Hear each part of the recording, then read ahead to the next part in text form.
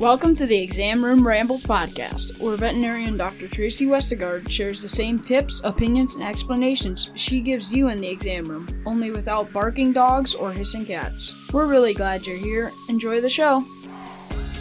Hello, and thanks for pressing play on your favorite podcast player. You're listening to Exam Room Rambles, and I'm Dr. Tracy Westergaard, a mixed animal veterinarian in southwest Minnesota, and today I'm going to talk about corneal ulcers, minor to severe. Now, I'm going to talk about corneal ulcers in regard to dogs, but then I'm going to discuss cats and horses and how they compare to ulcers in dogs. So eye issues are never anything to mess around with. They need to be seen by a doctor, preferably same day, but if not, definitely within 24 hours. If you think your dog has an eye issue on a Saturday afternoon, you should probably call the emergency line. Most of the eye ulcers and eye issues we see are minor and can be treated easily and quickly with medication. But even a superficial, simple ulcer can develop into a serious melting ulcer in 24 hours, and you don't want your pet to lose their sight. What is a corneal ulcer? Well, first, let's talk about what the cornea is. The cornea is the clear part of the eye. It doesn't have any blood vessels, it doesn't have any pigment, and it's not just one thick layer. It's actually 3 separate layers that are smashed together like a sandwich. This whole cornea is half to a full millimeter thick, depending on the species and the breed. So the most superficial layer, the one that is kind of exposed to the outside world, is called the epithelium, and that one repels water. Our eyelids act kind of like windshield wipers, just like on our car, and moves that tear film out of the way. Underneath that layer is the stromal layer, and that is the thickest layer. And I think it's like 90% of the thickness of the cornea.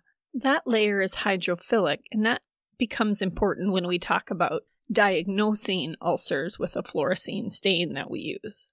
The deepest layer is Descemet's membrane. I think I'm saying that right, Descemet's membrane. That is the last very thin, essentially membrane before you reach the inside of the eye, the anterior chamber. The other parts of the eye that you can see that you're probably familiar with is the iris, which is the circular colored part of the eye, and the pupil, which is that space which the iris creates, and then of course the whites of the eye, which is the sclera. Obviously, there's a lot more important parts of the eye, but we're just going to concern ourselves today with the superficial part of the eye, the cornea and the sclera. Now, for the sake of simplicity, I'm going to classify corneal ulcers into 3 categories. A superficial, a deep, which could be a melting ulcer, and then a descemetocele, which is an ulcer that's so deep, it's down to the very last cell layer of the cornea, and that's pretty bad. So the signs of an ulcer are kind of generic signs of any eye issue, and that's one of the hard things. Eyes can only respond so many ways, whether you're dealing with glaucoma, an acute uveitis, a conjunctivitis like a pink eye, an ulcer that's deep, an ulcer that's superficial, an indolent ulcer. All of them are painful. Your dog is going to act squinty and sore and rubbing and holding that eye shut in all of those conditions. Sometimes, if the pain is bad enough, they're not going to want to eat, they're not going to want to play. Along with pain, you're going to see redness of the whites of the eyes, swelling, sometimes that conjunctiva and the eyelids are actually swollen, and then the whites of the eye, that sclera, you can really see those blood vessels dilated. Now, those, in the case of an ulcer, are usually secondary to the dog rubbing. Third, you can see increased discharge. A lot of the body tries to respond by creating more tears and more mucus to help flush things out. You'll see a wet face. You'll see yellow mucus in the corner of the eyes. And sometimes you'll even see like a glossy film or a change in color to the cornea. When you see a blue haze in the normally clear part of the eye, that is usually corneal edema, swelling of the cornea basically. You see, the cornea is unique in that it doesn't have any blood vessels or pigment, so all the collagen fibers that make them up are in a strict parallel fashion, and then all of the nutrients that the cornea needs, and it's live cells just like the rest of the body, It gets all of its oxygen and nutrients delivered through the tear film. The most common cause for ulcers in dogs and cats and horses is actually trauma. This trauma can be rough play, carpet burn, cat scratches, brush and twigs, foreign body, chunks of dirt, pieces of grass. Trauma from the dog's own eyelid. There is a condition called dystechia where we get eyelashes coming out of the wrong spot. They actually come out of the margin of the eyelid instead of the side of the eyelid, and those will rub on the cornea. And they can come up at any time. We definitely see it more often in certain breeds, but we see dystechia several times a year. We fix that by lasering those hair follicles. Entropion, that's also trauma, but entropion is when the eyelid curls into the eye. It is technically a genetic defect. It is potentially something that is passed to offspring, and it can cause a lot of discomfort and a lot of problems down the road for those eyes. So the eyelids are actually rolling in, and those eyelashes will scrape the eye. And then, though trauma is often what pushes it over the edge, dogs and cats and horses can get ulcers more easily if they have an underlying issue. And that underlying issue could be just the breed. Think of your brachiocephalic breeds, your pugs, bulldogs, your Boston Terriers. They all have big, bulgy eyes. It's just their conformation. Their eyes are not set deep in the eye socket. They come out more. So there's more surface area, and the tear film can't always keep that lubricated. They're drier. There's health conditions like dry eye. And if the tear film is not completely normal, if it doesn't have all the components to it, it's not going to keep the eye lubricated. Cats specifically, and sometimes horses, can have underlying herpes disease or chlamydia, which are contagious diseases that affect the eye. Herpes, of course, is for life, even in cats. And anytime a cat is stressed, instead of getting like a cold sore like a person would get, they can get a flare-up of a conjunctivitis, and then they can self-traumatize by rubbing that eye. And then certain drugs can predispose cats to eye ulcers. Quick edit. I say otoscope, and I mean ophthalmoscope. I did not catch that when I did my first edit. And now this was supposed to be published this morning, and I listened to it one last time, and yeah. So when you bring your dog, cat, or horse to the Marshall Animal Clinic to have an exam done on your pet's eyes, we're first going to do a full physical exam. We're going to listen to heart and lungs. We're going to take their temperatures. We're going to look for any other underlying disease that could be related to this ulcer. And then we're going to look in the eyes. We're going to examine them grossly, meaning no tools. See if we see anything out of the ordinary. We're going to use our otoscope so we can get a closer look at the lens and the retina in the back of the eye. And then we're probably going to use some tools. Now, if we suspect an ulcer at all, and even sometimes if we don't, we just need to be dang sure, we're going to do a simple test with fluorescein dye. So it is a neon yellow-green dye, and it will stick and stain hydrophilic tissue. So if that hydrophobic epithelial, the very thin, 5 to 7 cell layer thick surface of the cornea, if that is scratched and the stromal, that middle 90% is exposed, that middle hydrophilic stroma is going to take up the stain, and you can't rinse it off. It's going to stay there for quite some time. Along with the dye, we put a little numbing agent too, so that pets let us get a good look, and some of the pain is temporarily relieved so we can examine the eye. Now, sometimes we have to use a special blue light on our otoscope to see a very fine stain. And we'll rinse it a couple times with saline just to make sure that we're not actually seeing a booger on the eye, because boogers will grab a hold of stain also. There are other types of stain used in horses when we suspect fungal or certain viral infections. That's a rose Bengal stain. We don't use that much in practice, but more strictly equine clinics will. So if we stain your dog's eye and we see that the cornea is taking up some of this stain and you can't rinse it away, we know your dog has got a corneal ulcer. We just need to decide which kind so we can come up with a treatment plan.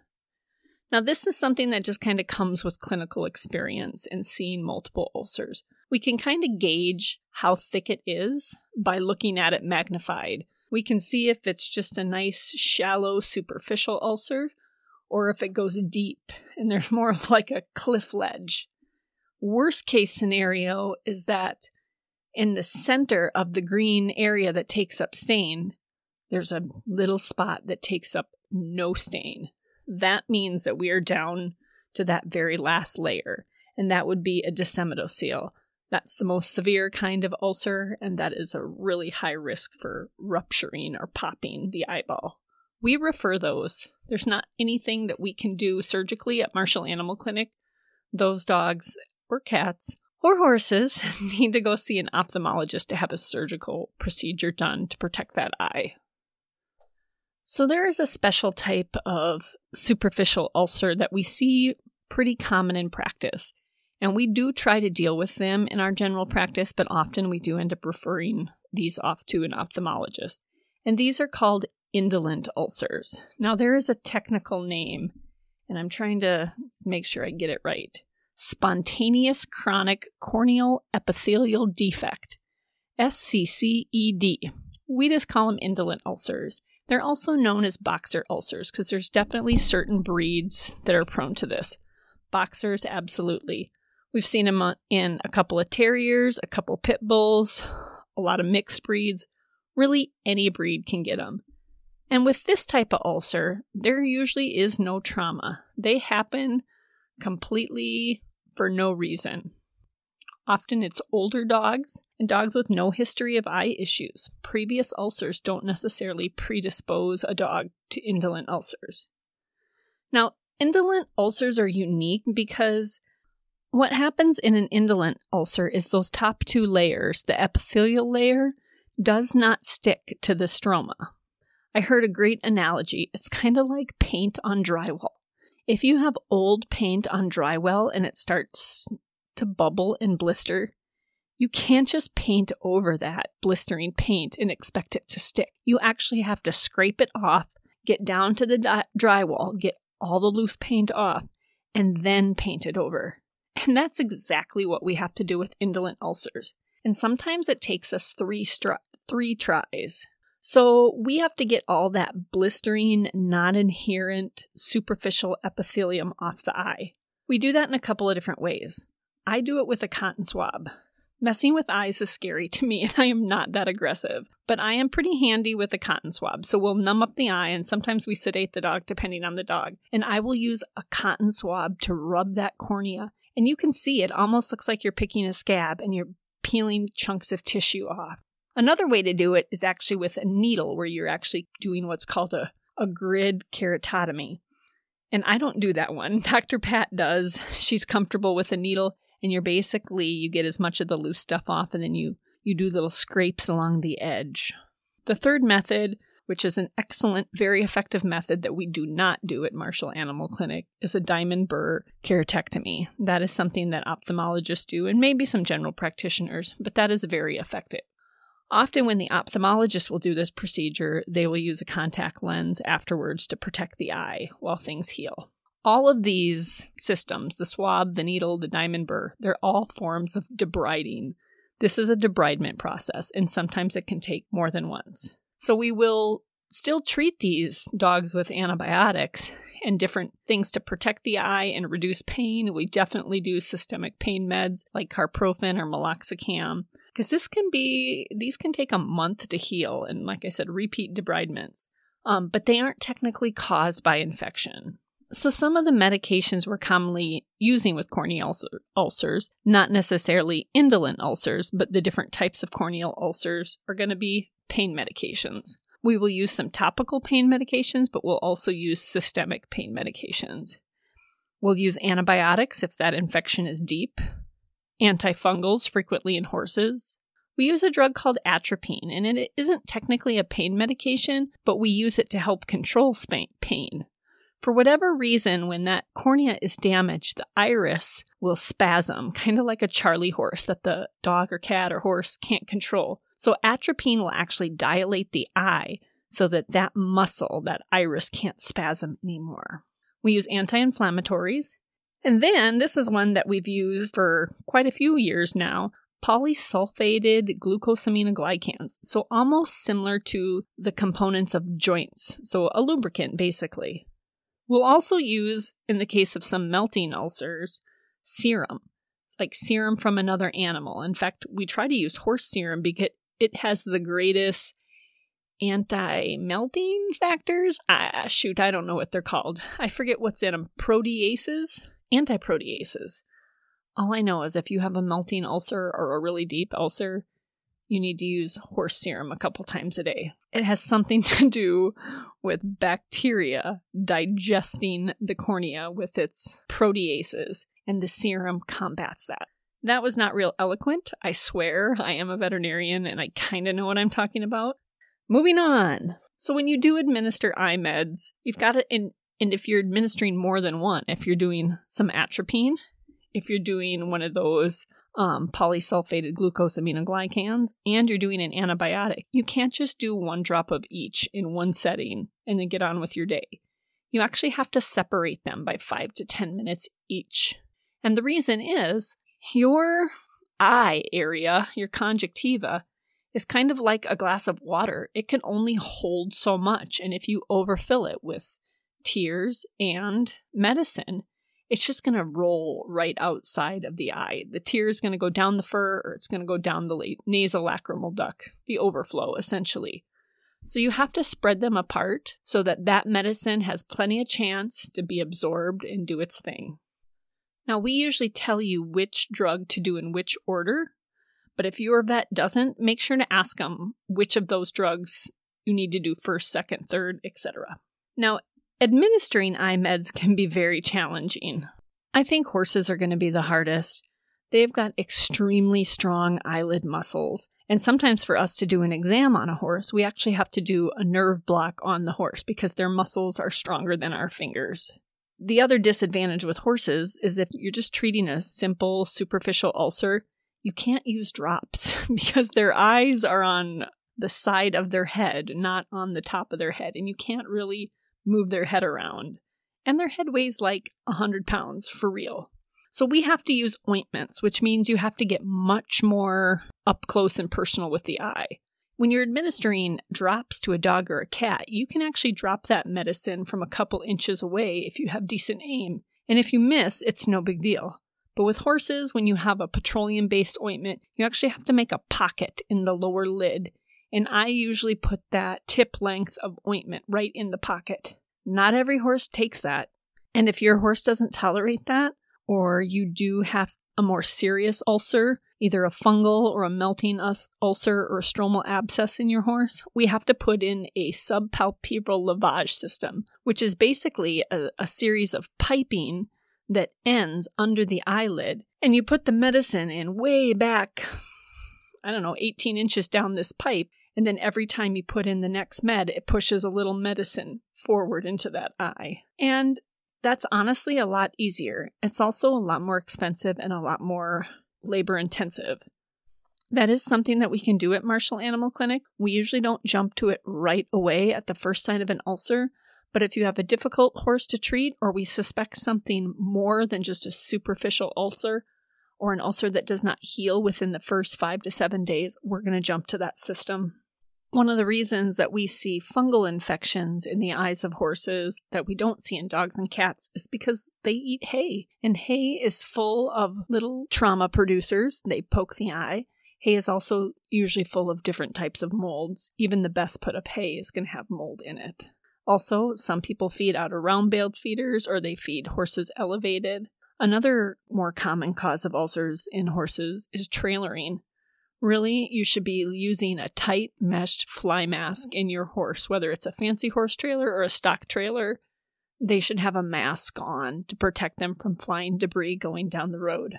We do also try to control pain and inflammation in horses with either bute or Banamine. It also seems to me like horses need ointment more frequently than dogs and cats. Where dogs and cats we can often get away treating like 3 times a day, horses really seem to need it more often. So the cause of ulcers in cats are real similar to that of dogs. The major difference is the herpes, and I touched on that earlier. It is so common for cats in the upper Midwest to have underlying herpes infection that they usually contract as a kitten. So many of the cats we have are cats that are adopted or cats that comes from farm. Very, very, very few of our clients are purchasing a cat from a breeder. They're rescues, and often these cats do not come from easy beginnings. So when cats have these herpes flare, they'll self-traumatize. That's the big thing that's different from dog ulcers. We still need to treat them appropriately with pain meds, anti-inflammatories, and antibiotics. But those cats, we may add antivirals, and we also may add supplemental lysine in the form of lysine treats or lysine chews. So back to medicating and how very challenging it can be depending on your dog. Now, ultimately, you know your pet's best, so these are just some general recommendations. But there is no doubt about it. If you have got a dog with some basic obedience, that they respond well to treat rewards, or you try to medicate them when they're hungry and can use some kind of distraction like peanut butter on a spoon, or you can take a small container like a sour cream or a yogurt container and use a knife and smear a little peanut butter on the inside of that. And someone can hold it up by your dog's nose. They can lick on that and work at that for quite a while you drop their eyes. That's kind of more of a hands-off, less restraint method. And if you have a good obedient dog that's not terribly squirrely, that works well. For small dogs and cats, I actually like to put them up on a counter so they are at chest level. Most dogs aren't used to being on your kitchen counter, so when they get up there, they kind of have just a little bit of fear that keeps them from being naughty. The easiest way for me, if I'm trying to medicate an animal by myself, is I'll put that cat or dog up on the counter, and I will actually put their back end, their tail, towards my chest so that their head is facing away from me. And I can kind of scoop them around with my left hand and hold their chin, pointing their nose kind of upwards, and then with my right hand I can drop that in. It doesn't work so well on a big dog. If you've got a big 60, 70, 100-pound dogs, I like to actually keep them on the floor, straddle them, and back them into a corner, kind of tipping up their chin the same way and medicating with my right hand. Now that's if I don't have a helper. If you've got a helper or a family member and you can do this with the peanut butter trick or with a treat, it's just so much easier to make it a two-person job. But I understand that's not always something you can do. In most cases, we do try to prescribe drops. Drops just are so much more forgiving because you don't have to get quite so close to the dog's eye. You can drop those drops from a couple inches away. With that said, sometimes ointment is a better choice. There's a tetracycline ointment that we like to use in certain circumstances because not only is tetracycline an antibiotic, it's also anti-inflammatory. So sometimes it can be more beneficial than, say, a tobramycin drop, simply because it has anti-inflammatory qualities too. Tetracycline ointment is over the counter. That is something you can find at your local farm store, or you can get it prescription free over the counter from a mail order supply. We carried it at the vet clinic also. Most of your other eye ointments are all going to be prescription. There are over-the-counter eye rinses. Vetericyn makes one that's really great, especially if you have a dog that you take with to the lake or a hunting dog and you just want to rinse those eyes out at the end of the day. But they're no substitute for treating an ulcer. That's something that needs to be diagnosed by a veterinarian and treated with prescription medications.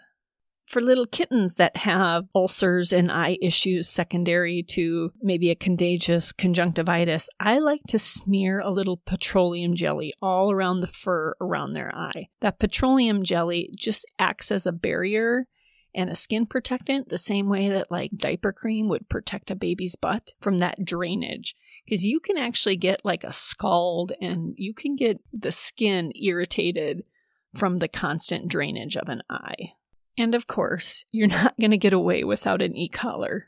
Unless you have a horse with an ulcer. We do not have e-collars for horses. But dogs and cats really need to wear an e-collar. Eyes hurt, they itch, and so much of the trauma is self-created. So e-collars are going to keep them from making it worse. The last thing I want to touch on is when to involve an ophthalmologist. We are lucky to have a couple of different options for ophthalmologists just a few hours away in the Twin Cities metro area. First off, you always have the option of going and seeing an ophthalmologist. Eyes are nothing to mess around with. And though we see a fair amount of ulcers and other eye issues in our general practice, if you would like your pet seen by a specialist who only works on eyes, we will definitely help you find the right one. Now, if you don't think you need to see an ophthalmologist, but your dog's eye, which we are calling a simple ulcer, is not healed within 10 days, or it's not progressing or turning into a melting ulcer, we're probably going to encourage you to go see an ophthalmologist. We'll also encourage you, if you have an indolent ulcer in your pet that we just can't get healed with our either needle debridement or our swab debridement. So the reason that we are going to refer you for a very severe, deep ulcer, like the disseminocele that I talked about early, is because there is actually surgical things that they can do to keep the eye from rupturing. They can do conjunctival grafts and flaps. They can do third eyelid flaps, though we can do that too. They're not always ideal. They can do corneal transplant, and they can administer contact lenses. Those are all things that we can't do in general practice, but may save your pet's life. So worst case scenario is to enucleate the eye, and that is a pretty basic procedure and something we do many times a year. And it is actually the quickest way to relieve comfort if you've got an eyeball that's popped or have another chronic eye condition like glaucoma. Dogs and cats and horses do really great with just one eye, but we usually don't have to go to that extreme for a simple ulcer. That was a lot to cover in 25 minutes. I apologize. These podcasts are getting a little longer every episode. There's just so much great information that I want to share with you that I think it's important for you to know that I don't want to leave anything out. And I already feel like I am leaving out a ton of things. So we've got a lot of other eye issues to discuss in future episodes. In the meantime, if you have any questions or constructive criticism, ideas of topics you want talked about on this podcast, you can contact me at examroomrambles@gmail.com or the Marshall Animal Clinic 507-537-1537 during regular business hours. We also have a website and an online store you're welcome to visit at www.marshallanimalclinic.com. Thank you.